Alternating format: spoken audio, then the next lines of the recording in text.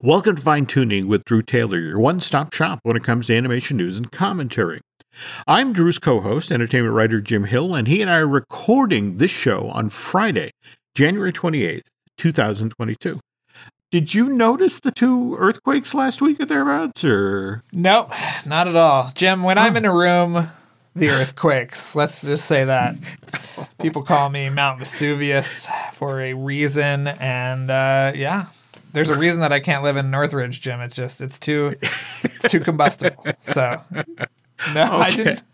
I didn't feel these. I was probably asleep or I don't know, walking the dog or something, and when it happened, I don't know. Given the week you've just had, yes, you are in fact a big man on campus. You make things happen. I mean, just in the past 5 days or so, you've had two huge stories over at the Rep. You unearthed the new release date for Luck, the first feature-length film for Skydance Animation, John Lasseter's new home studio. And then you were right in the middle of the Peter Dinklage Disney duking it out over the live-action Snow White thing. Yeah. By the way, folks, we'll do a deep dive on the Snow White stuff on the second half of today's show and Drew's role and how that broke. But first, the news. And as always, the news portion of Fine Tuning is brought to you by Storybook Destinations, trusted travel partner of the Jim Hill Media Podcast Network. For a worry-free travel experience, please book online at storybookdestinations.com. Now, on an earlier fine-tuning, people who actually listen to the show heard how startled we were, because I want to say right in the middle of the show, you Googled Luck and found a February 18th release date, right? Yeah. And as far as we knew, it was still holding, so we were very confused. Yeah. We were recording this, I want to say, in either late December, early January. And again, you live in L.A. where it's wall-to-wall billboards for whatever Apple or Netflix, has coming out. And the fact that there was nothing out there for Luck. Yeah. Skydance's debut feature for Apple Television Plus. And that just seemed screwy. So did you start poking at Skydance at that point, or how did you get the I know info? Skydance gave me the heads up and said, if you want to put this up first thing tomorrow, we're gonna announce when this is actually coming out. Mm-hmm. So I was ready. I had it ready to go the night before. Mm-hmm. They might have regretted that decision, considering how much I went into John Lasseter's painful past in the article. But you know what? I felt like any kind of color I can give to what would have normally just been a news story is helpful. So, yeah. No, great. Okay, so this broke on January 26th, this past Wednesday.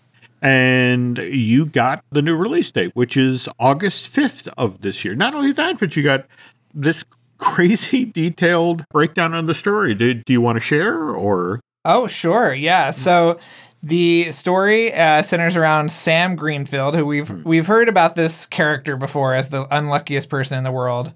Mm-hmm. And she discovers the never-before-seen land of luck, where she must unite the magical creatures there to turn her luck around. Mm-hmm. Eva Noblezada plays Sam alongside Simon Pegg as a lucky black cat named Bob. Whoopi Goldberg as the captain, the head of security in the land of luck.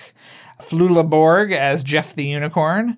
Jane Fonda as the Dragon, the CEO of Luck, which I believe was the Emma Thompson character before she left. I think you're right. And Lil Rel Howery, who we love as a flower shop owner where Sam gets her first job. Mm-hmm. But, the big news I thought, and that's why I spent much of my piece talking about this, is that John Ratzenberger is in this movie as Rudy, the mayor of Bad Luck. Mm-hmm. And, he is so closely associated with Pixar. Unfortunately, he's very closely associated with anti-vax rhetoric right now. But, it's just, it's really interesting that Lasseter brought him over to Skydance Animation. Yeah. I mean, I think you pointed out in the story, he is, or was, until just recently, in every one of the Pixar films, in sometimes larger roles, sometimes smaller roles. Not with Luca, though. No, and he wasn't in Soul either. Remember, he was like, I think they modeled a character after him, but his voice was not in Soul either. So, interesting. Yeah. So again, Luck debuts on Apple TV Plus on August 5th. So, and you will, of course, let us know when the billboards start to go up in LA. And hopefully we will get a trailer of some sort for that Peggy Holmes film soon. That said, we did get a teaser trailer for Guillermo del Toro's stop-motion musical version of Pinocchio. Only 53 seconds, but kind of cool, don't you think? Yeah, I mean, this is one of my most anticipated movies of the year, and I'm just happy we have a release date of December. Sometime in December. It might be December 29th, but that's okay. But it was just a little preview with Ewan McGregor's Cricket, who is not Jiminy Cricket, who actually lives in the wooden heart of Pinocchio. I had somebody explain to me how that worked, and it turns out that in the opening moments of this film, you will see Geppetto claim the piece of wood, go into the forest, cut down a tree, and this is the tree that Jiminy Cricket lives in. So when he's in the heart of Pinocchio, it's because he was in the tree that got carved into the little wooden boy. Interesting, because I've heard that Pinocchio was made out of the wood from the crucifix that Jesus was crucified on. Oh. So I don't know. Maybe things have changed, but that was at least one version of this. Face it, this is also the version that's supposedly set in fascist times, so yes, going to be interesting to see what Guillermo does with this. I'm sure it'll be exactly like the Robert Zemeckis version that's also coming out. Oh, well, there we go. Year. Absolutely. Could barely tell those two apart. Okay, speaking of teasers and trailers, there's a brand new clip for the Cuphead show. Yeah. Which has some pretty spectacular animation of the devil and his assistant demons. I like that little bookkeeper demon. What's great about the little bookkeeper demon isn't necessarily the little bookkeeper demon. Do you see the little fat assistant of the devil who is the bookkeeper is explaining why they can't do that? You know, it's making the cut your throat gesture. Like, don't talk that. Don't say that. I mean, it's just some great character animation. Cannot wait for this show to drop. That said, something else worth seeking out. You found also a trailer out there for the Looney Tunes Valentine's Extravaganza. And by the way, that's actually how it's spelled, folks. They dropped the R, they put in the W, and that makes my inner Elmer Fudd very happy. What did you think of the teaser? Well, I mean, the animation looks amazing per usual. I hope it's like a good size, like 30 or 45 minute long special, but it's, I think, dropping this week. I think the 3rd. So, yeah, it looks great. Kind of intrigued to see that here's Warner Brothers Animation actually leaning into the Monsterverse, because there's a tease of a cartoon where it appears that Bugs washes up on Monster Island, where he's being pursued by a female King Kong and a female Godzilla. I love that they're doing that. There's no such thing as sacred cows over at Warner's, but that's kind of interesting. Yeah, it's fun. Yeah. By the way, we have to check in. Did you go see Belle in the theater? I did not. Oh, wow. I am pursuing it now as a video on demand, which I'm told it's going to be dropping there in the next 2 weeks or thereabouts, right? I haven't heard anything about that. I'm sure we'll get a beautiful Blu-ray from G-Kids and Shout Factory soon, I hope. But okay. Yeah. Again, my mom turns 90 within the coming week or thereabouts, and there were family things to do. So I understand. I just remembered that before we went on, so I wanted to ask. But I get it. Just everywhere I turn, everyone is still speaking in rapturous terms about this movie, and it's like, I haven't seen it yet. And speaking of things I haven't seen yet, we have the Ice Age Adventures of Buck Wild, which debuted today on Disney Plus. Kind of interesting. We were just talking about Godzilla and monsters, because this one is set in the Ice Age film franchises. There's like the world at the center of the earth where the dinosaurs still live, right? Yeah. I saw there's some new dinosaur characters being introduced in this one as well. But a very Hotel Transylvania 4 thing, which is that none of the stars are back as their respective characters. So didn't Simon Pegg come back as the voice of Buck? I'm talking about the actual Ice Age characters that people care about. The lion and the mammoth and the sloth. So Dennis Leary, Ray Romano, and John Leguizamo not back. Okay. Well, it'll be interesting to see, because again, remember, as part of the press fizz, they mentioned that, they did have an Ice Age movie in the works and they did have a Rio movie in the works. And it'd be interesting to see if they come back for that. Yeah, a lot of unexplored territory in the Rio universe. I can't wait to see. Well, again, I'm sure that Simon Pegg will do a great job as the voice of Buck. And Yes. speaking of doing a great job, Jonathan Freeman, who was the voice of Jafar in Disney's Aladdin when the original animated feature arrived in theaters in December of 1992, was also part of the stage version of Disney's Aladdin. He took part in the pilot production of the show, which was presented at the Fifth Avenue Theater in Seattle back in the summer of 2011. Freeman then went on to play this villainous vizier when the stage version of Aladdin finally arrived on Broadway in February of 2014. And Jonathan has stayed with the show. He portrayed Jafar in the stage version of Disney's Aladdin on Broadway for nearly 8 years, barring, of course, that 18-month-long period where the production was shut down due to COVID from March of 2020 through September of 2021. Just this past Sunday, January 23rd, Freeman took his final bow as Jafar in the stage show. After the curtain call, they opened the curtains again, and the entire cast, including a lot of members of the show who'd left the cast, even Casey Nicholaw, the director of the show, came back to say goodbye to Jonathan, who, as part of the goodbye ceremony, Jonathan presented, he actually said something to the effect, by the power vested in me by Mickey Mouse, handed off his cobra-shaped staff to Dennis Stowe, who will be the actor who's assuming the role of Jafar this past week. In fact, I think Tuesday night was his first performance. But have you ever gotten a chance to interview Jonathan Freeman? No, I mean, he's had an amazing run on Broadway, too, especially on Broadway with things associated with Disney. He was in Mary Poppins, The Little Mermaid, and Beauty and the Beast, which is just amazing. He had a lengthy run also in Mel Brooks, the producer. I mean, he's been in 11 different Broadway productions at this point. He's 71 years old and certainly deserving of a break. So, especially after nearly 8 years in this show.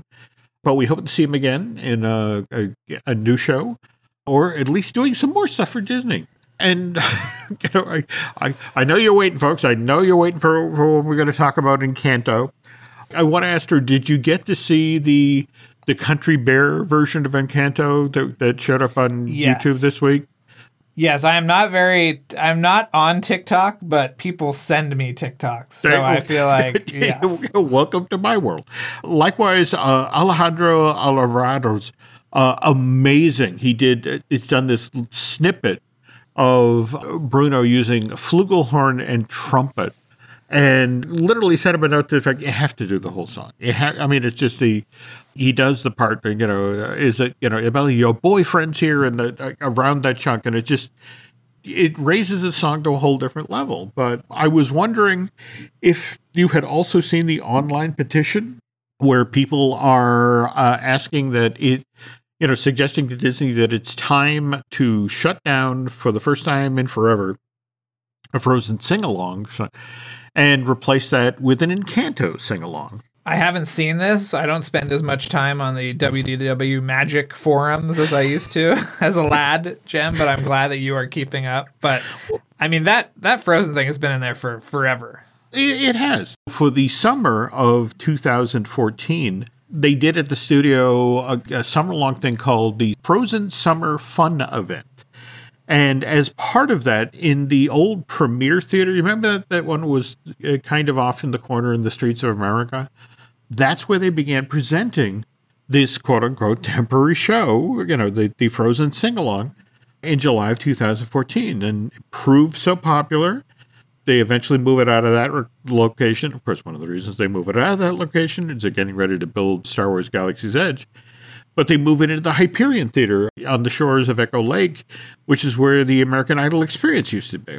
That version of the show opens in June of 2015, and after the park closed for COVID from March 13th to July 15th, the Frozen Sing-Along reopened at that park with some pandemic protocols in place in October of 2020, and it's been running since.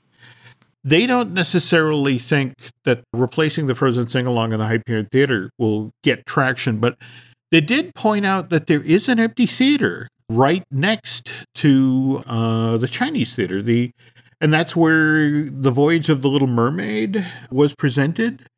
That opened to the park in January of 1992, and it also shut down in March of 2020.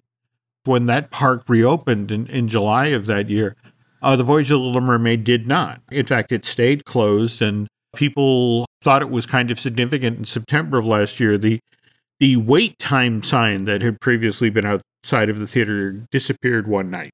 Can we talk about how that used to be, that archway used to be the kind of point where you would go behind the scenes of movies, and that the rest of the park would be sort of in front of the camera, but behind that arch was just actual production. That when Little Mermaid went in 92, it kind of, people talk about how, it's a shell of its former park, which I agree with to a degree, but the original sort of intent of Disney MGM Studios had already been eroded when Voyage of the Little Mermaid went back there, right? Yeah. When that park opened in May of 89, you can read all of the articles about Hollywood East, about how, Universal's going to make movies here and Disney's going to make television here.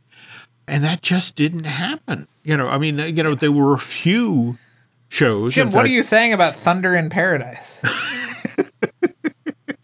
I did watch that as a kid. What is the old Stadler and Waldorf joke? I've seen better film on teeth. And the weird part of it is there was quality stuff done there. In fact, didn't Tom Hanks's production company do From the Earth to the Moon? That 10-part. Yeah, there was ambitious stuff done there, but between trying to persuade A-listers to travel to Florida to shoot things, and likewise the tech folks, it never happened the way it was supposed to. So in a lot of ways, we have this empty space, and we have people coming here who want to see things. And if they can't see television or films being made, we got to give them shows. And which again brings us back to The Voyage of the Little Mermaid and this now quote unquote temporarily closed theater. In fact, the reason they use the phrase temporarily is that the live action Little Mermaid that Disney has produced is due to arrive in theaters in May of 2023. And from what my friends in entertainment were telling me, if that's a big enough hit, they might reimagine that show to feature some of the new Lin-Manuel Miranda songs that he's written for The Mermaid. But I think you pointed out something kind of crucial when it comes to the live action Disney stuff. And please share your insight. Just that none of it ever makes it into the park. Like, these movies make $1 billion and they have no kind of footprint in the rest of the company at all. And I think that is just hilarious. I don't know. Maybe I'm very excited about this new Lion King that Barry Jenkins is going to do. And, there's some very interesting projects. And obviously a new Lin-Manuel / Alan Menken song or two is going to be really fun. But yeah, it's just amazing how, I don't know if that's a failure of sort of synergy or what, but it's really interesting. Last night, Nancy and I went out in the bitter, bitter cold to the Southern New Hampshire University Arena to see the Disney on Ice that's touring right now. And they did 6 different Disney films, Reader's Digest version. So I want to say they did Beauty and the Beast, they did Tangled, they did Coco, they did Moana. But what was interesting in the Beauty and the Beast segment is, at the moment in the show where you think, okay, they're going to dance to the Beauty and the Beast song. And no, they danced to the How Do You Keep the Magic Going song. Do you remember the new Alan Menken song they played over the closing credits of the live action Beauty and the Beast? I have no memory of this. You have to appreciate, you watch an entire audience with, here's Belle in her yellow gown and here's the Beast in his blue outfit, and they begin dancing to the song that nobody knows, and the entire audience did the dog head turn like, it's like You know, wait a minute, where's Tale as Old as Time? And it's like, how do you keep the magic going? And it was like, you know, so clearly somebody at the Feld Entertainment, it's like, throw them a synergistic bone. Okay, we'll use something from the live action Beauty and the Beast. I am now remembering why I didn't hear it, because at the screening in New York, they took our phones, and I was so mad about it that I raced out of the theater the second the credits rolled to try to get my phone back, because they were like, yeah, it was a nightmare. But anyway, so that's why I cannot believe that they put that in Disney on Ice. That's crazy. They did. It was an interesting evening. So evidently the entertainment folks, to circle back to the Encanto thing, and obviously there's an appetite there to do something with the music. It's like, we have this empty theater. Could we do what we did with the old Premiere Theater, the one that was out on Streets of America, and just because remember, the sing-along show was supposed to be temporary, just there for that summer. So the pressure really is on right now with Walt Disney World Entertainment. And part of that is because a lot of the stuff that they did for the 50th anniversary has been perceived as underwhelming. So frankly, they need a hit. That 50th anniversary just laid an egg in Central Florida. Good Lord. Yeah, I don't know what to tell you. I don't know what to tell you. Not everything can be a Figment popcorn bucket. That's true. That's true. Here's the thing, though. If entertainment can't go into the Voyage of the Little Mermaid Theater, because that's supposedly being held for the show that may key off of the live-action one that arrives in theaters in May 2023, where do you then take Encanto? Where do you go with this? Which park do you take it to? What about the Beauty and the Beast live thing at studios? They've just spent big bucks bringing that back as well. I forget who was explaining this to me, but basically it breaks down to, well, we can't pull that out. And it's like, well, why can't you? It's like, we're not fully through depreciation. From a tax point of view, we haven't gotten all the value out of that show that we could. That if we pull it early, we screw up our tax status. That show has been in production since I was 18 months old. I don't understand. It's supposedly so many of these things work on a 20 or 30 year depreciation schedule. I was just kind of shocked when I got clued into this. Wow. But, all right. Well, at the top of the show, we promised that Drew would talk about his involvement in the Peter Dinklage Snow White thing. And if you hang on for a moment, we'll get you right to that story. Another day is here, and you're ready for it. What to wear? Check. Breakfast, lunch, and dinner? Check. Planning for what's next and how to save for it? That's where Bank of America can help.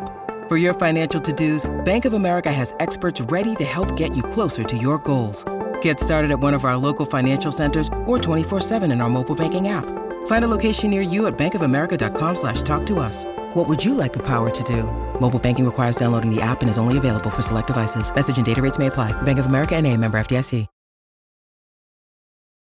And we're back. Though, you know who's not coming back?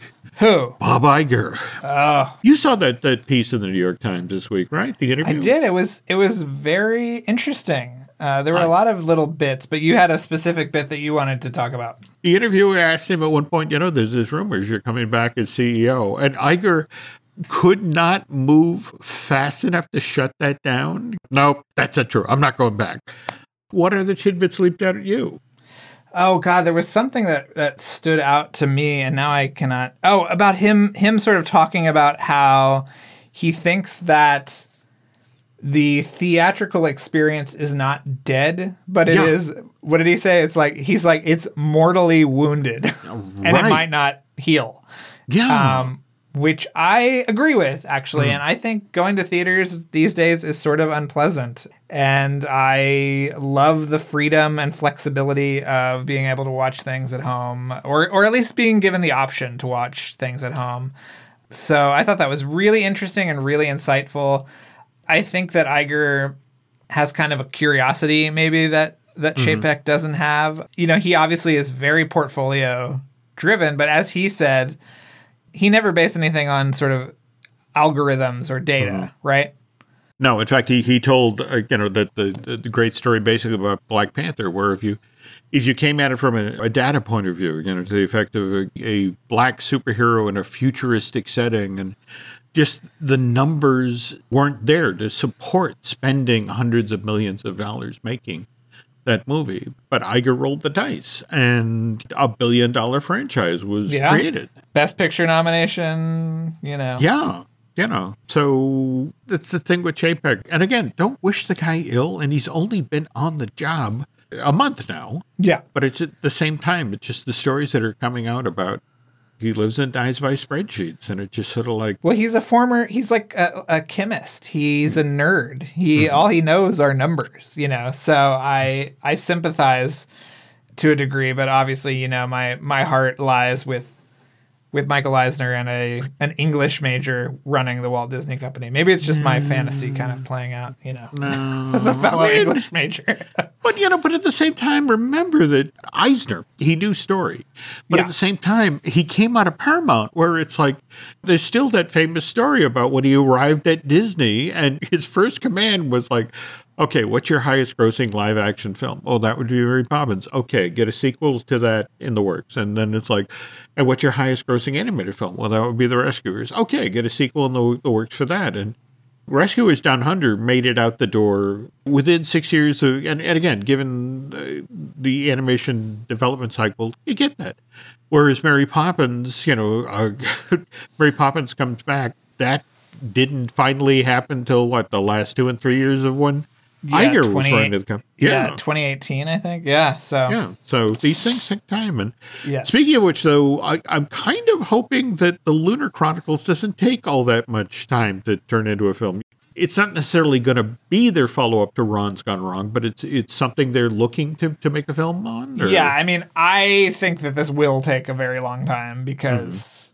Obviously, they just have the rights to these books by Marissa Meyer. Mm-hmm. But, the thing about Locksmith is it's not an actual animation studio. Mm-hmm. They prep them and storyboard them there, but then they farm out the animation to a third-party vendor. I think DNEG, which is about to actually go public. I don't know if you saw that, Jim. They're about to become publicly traded.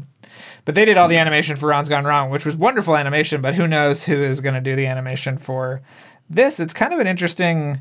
premise. Do you want to talk about what these books are? Marissa Meyer's The Lunar Chronicles, and it's a series of novels. It started with Cinder back in 2012, followed by Scarlet in 2013, Cress in 2014, and finally Winter in 2015. And the books are set in a futuristic world beset by a pandemic. Ooh, what'd that be like? Yeah. Where Earth and its former colony, Luna, exist in a state of unrest. First book follows a teenage cyborg called Cinder, based on Cinderella, and as the series continues, Cinder forms an alliance with Scarlet, a spaceship pilot, Cress, an imprisoned computer hacker, and Winter, a lunar princess, and together they must rise up against an evil queen. So that's a lot of story to do. I think we're not talking about a film. No. Given the size and scope of this, could this be... Locksmith may be eyeballing something to take to an Apple TV or a Netflix. Oh, yeah, that could be. I wish them well. Yeah. Although I wish Sarah Smith was still a part of the company. But yeah, I know. Speaking of work you enjoyed, you stumbled upon something that you directed me to that was charming and at the same time really important. Can you talk about this Madagascar A Little Wild episode? Yeah, I mean, Madagascar A Little Wild, which is the kind of Muppet Babies of the Madagascar world, we'll say, has these two characters that exclusively use American Sign Language, and they are acting out this American Sign Language in this really wonderful way. And I actually took ASL in high school, and I loved it. I think it's just so beautiful and expressive, and obviously, Jim, anytime I can be a ham, I will do, and you need those kind of exaggerated facial expressions sometimes, which I love. But what I thought was really interesting, and there's a great video that we can point to that DreamWorks Animation put up, but it was really important that they had a deaf character who's signing and a non-deaf character who is signing to kind of show that you can still hear and sign at the same time, and what that sort of means. And I was just really kind of taken aback and moved by this kind of representation that we haven't really seen in animation, and certainly not on a mainstream streaming show that little kids can watch on Peacock or Hulu right now. I just thought the whole thing was just really, really powerful and moving and just great. But did you ever manage to catch Only Murders in This Building? Of course, Jim. Okay, so you know about Nathan Lane's character, the sandwich magnate, and his son Theo. Yes. Variety recently did an interview with James Cavallari, the gentleman who played Theo, in the limited series for Hulu. And he was talking about the fact that Nathan Lane, evidently when he landed this role, spent months training to do ASL.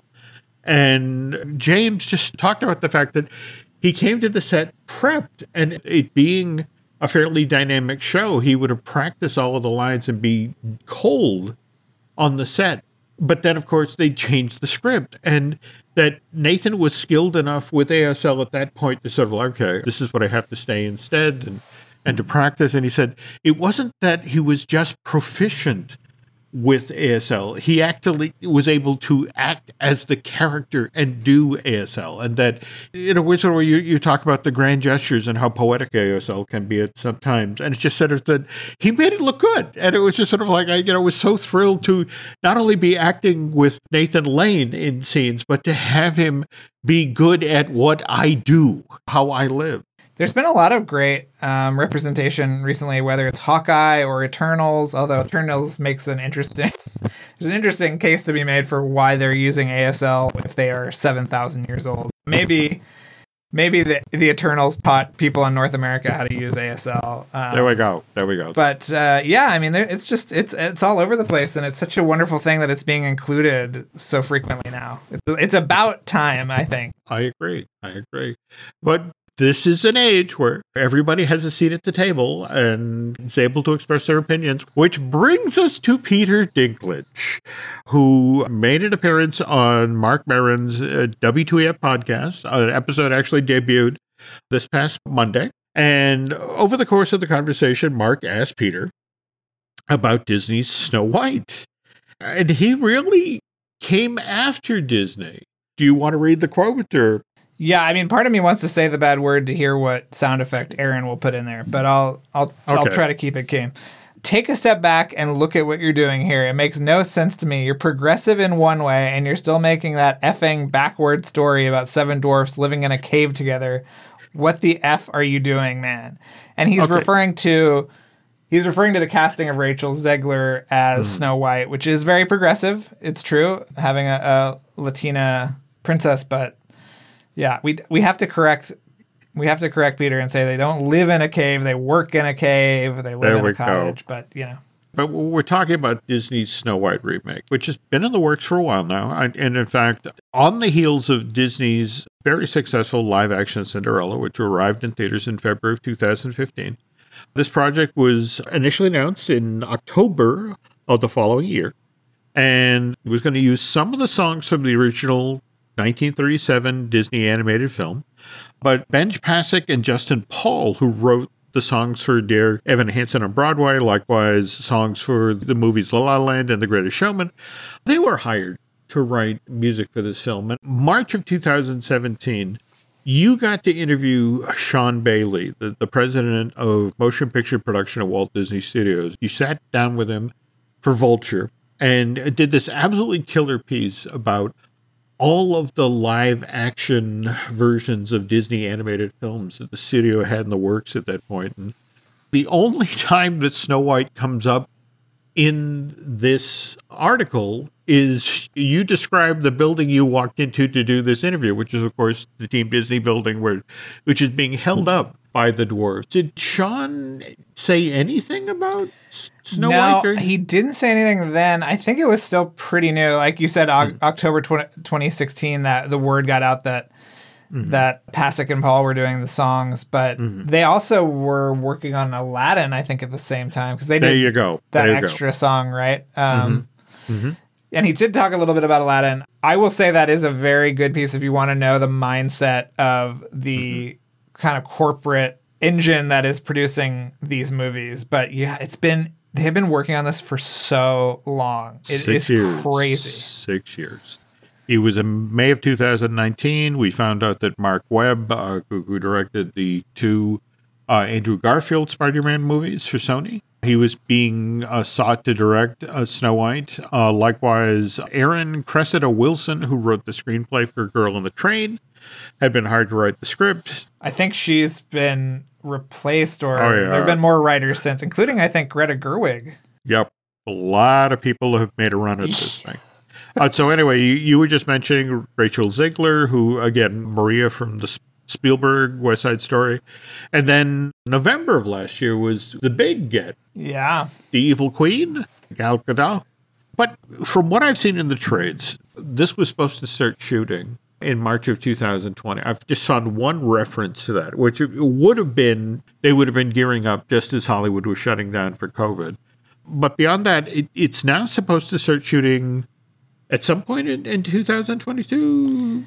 Yeah, it's supposed to be shooting now, but I don't think it is. What I saw, it was supposed to wrap this summer, but I don't know if it is actually shooting or if I was looking at outdated information. Although I think I have correct information about one aspect of this story. They kept using the title, it's the live-action reboot of Disney's Snow White and the Seven Dwarfs. But there's no mention of the dwarves, casting, or anything to that effect. So again, this Peter Dinklage story breaks, and here's this famed, little person, star of Game of Thrones. And clearly, if somebody can speak with authority about dwarves being represented in a Disney film, it's Peter. So I have to ask, how did you reach out to Disney to get their side of the story? Who did you, I reached out.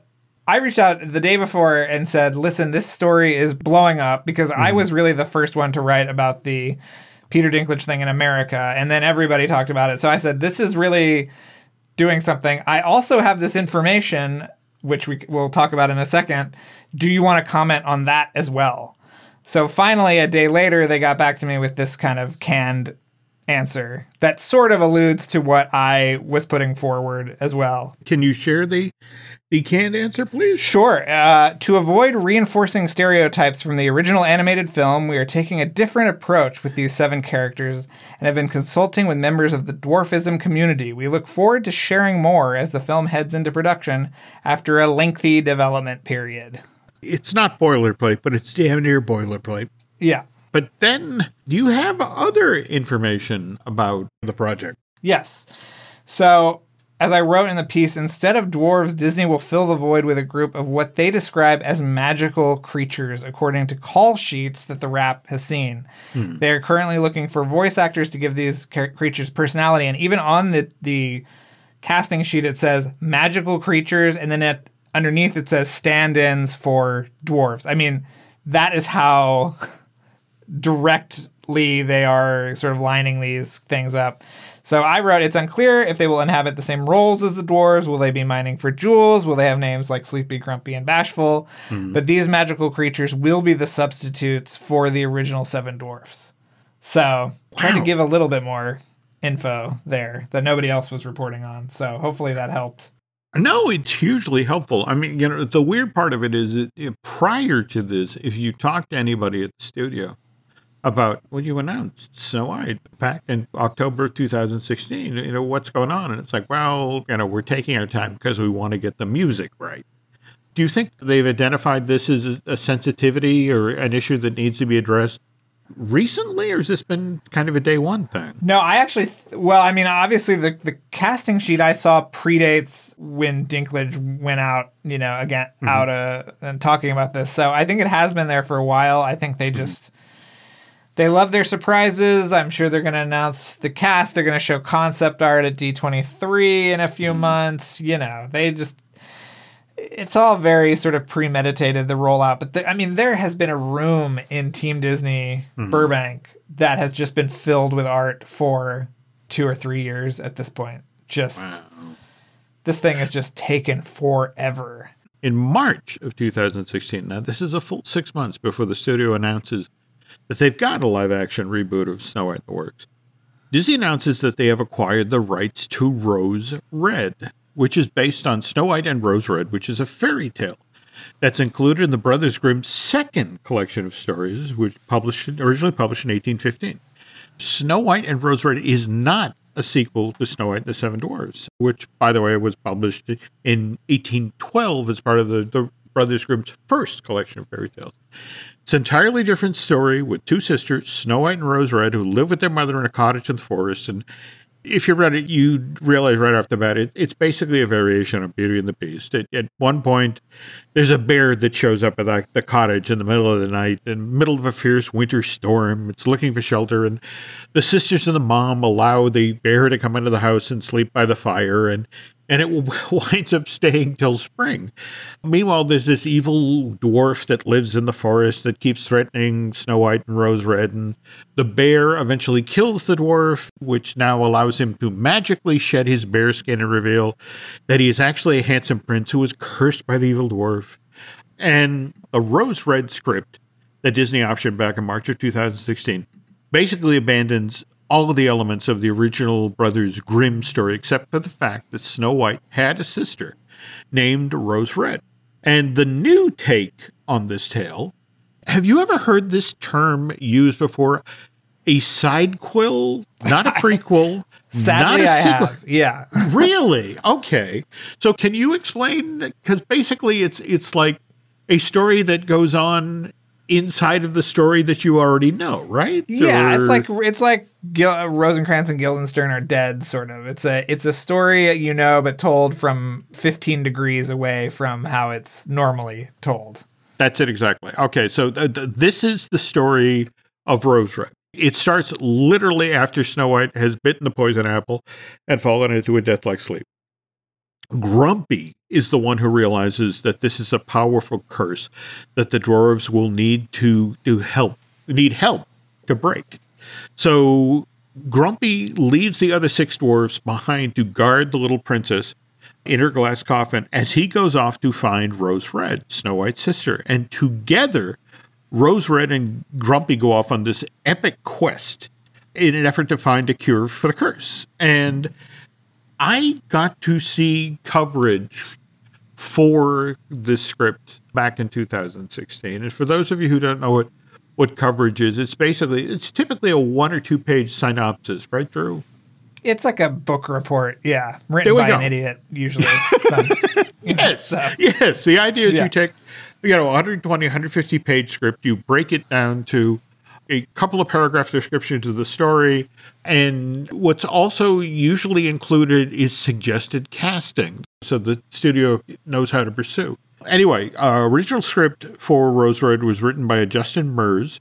Evan Doherty then reworked that script. Disney liked this version. And what's kind of interesting is Doherty, she actually wrote the Snow White and the Huntsman for Universal, which was released in June. So again, she was very familiar being in the Snow White sphere, so to speak, though. Do you remember how they handled the dwarves in that movie? Yeah. You think that they were digitally augmented, but I think they were just actors that they shrunk down, but it was like Ian McShane, Bob Hoskins, Ray Winston. No, absolutely. Yeah. But wasn't Nick Frost, I think, one of them? He was. Yeah. And it was one of these things where the Little People of America lodged a protest because, again, it was the notion of you're taking jobs away from actors who are actually this size. Right. To get back to the coverage now, and you have to remember this is the spring of 2016. Game of Thrones is at its absolute height of popularity. This is the 6th season of the show. So I'm reading the coverage, and who does the studio or the person who put together the book report for the studio suggest for Rose Red, Snow White's sister? It's Emilia Clarke, Daenerys, the mother of dragons from Game of Thrones. And who does this person recommend for the role of Grumpy, who is basically the male lead of this film? Peter Dinklage from the same show. So I find it fascinating that Peter, and what's interesting, Peter didn't really derail the dwarves being in Disney's live action Snow White. As you pointed out, this has been in the works for a while. But did you see that there's a little person, Dylan Postal? He's actually an actor and a former WWE wrestler who really came out strongly against Peter Dinklage to the effect of, look, not all of us are Emmy-nominated actors. Some of us are just working stiffs who'd love a shot at being a little person at starring in a Disney film, and don't take these jobs away from us at a time when there are few and far between. But again, that's not what Dinklage did. Disney was already headed down a different road with these magical creatures. Yeah. But I was thrilled to see you in the middle of all this, that you knew who to reach out to Disney and to get them to say something. But yeah, I guess now, speaking of which, did you actually get your admission set up to the D23 Expo this year, or? No, not yet. I mean, I don't know when press... I sort of asked Katie, do you want me to buy you tickets? And she was sort of like, nah, I think I'm all right. So for someone going by themselves who isn't working and who doesn't have that kind of like premium access, it can be kind of a pain in the ass. So I totally understand that. So if I go, maybe she'll stay with the dog. Okay. Whether or not we bring her is a question, but we'll figure it out. But I'm excited about D23. It's been too long. You better come out. You didn't even come out to the last one. Well, and saying that I didn't want to assume, because you got to remember I work with Len now, and I'm off so many of Disney's Christmas card lists at this point. Though publishing still likes me, I just got a review copy of the new Jim Cora memoir. But no, I didn't want to assume that if I applied for press credentials, I would get them. So I actually sprang for the 3-day pass, and Nancy and I are both going to go out this year. So we will be there. We will hang with you. Listen, does Jim go to my wedding? No. Is he going to be at D23? He is. So, okay. Whatever. I don't want to make any assumptions here, but I'm glad that Sleepy and Doc and Grumpy will be taken care of. All right. So totally pivoting from, that if they start shooting this year, realistically, Snow White won't come out till 2024, right? They usually do a 2-year. Yeah, I don't know why they work on these things for so long. Sometimes you can feel it, like, they left the cookie dough in a little too long. It's a little crunchy, but that will not be the case, of course, with Mission Impossible 7 and Mission Impossible 8. Again, obviously, you have your wonderful Light Diffuse podcast that you do with Charles Flood. What do we got going on over there this week? Well, we've got a great guest who I can't talk about yet, but who is a department head on 2 different movies and will be well-known to Disney fans. New and old alike, but maybe by next week I can talk about who we got. But he was absolutely fantastic, and we're just trying to keep the lights going, Jim. I mean, these movies are pushed out now to another year, so hopefully we'll be doing some Maverick stuff soon, just to have something to do. But yeah, we will keep the fuse lit until 2023 and 2024. Don't you worry about that. Can you tell folks how they can find you on social media? Yeah, Drew Tailored, like a tailored shirt, on Instagram and Twitter. And yeah, you can find me every day at the Wrap writing stories, including I just put up an Eternals piece that you should look at for your chat with Aaron. I was very disappointed you didn't bring up my interview with the writers of Spider-Man No Way Home a couple of weeks ago, but I'm getting over that disappointment. Okay. All right. We'll fix that in the next show. All right. And for us, you can find us on Twitter and Instagram at Jim Hill Media, and over on Facebook at Jim Hill Media News. And I guess that's going to do it for this week. But like I said, if you want to stay on top of what's going on in animation, pay attention to what Drew's up to over in the Wrap. And we will be back with our brand new episode this time till next week. So till then, take care.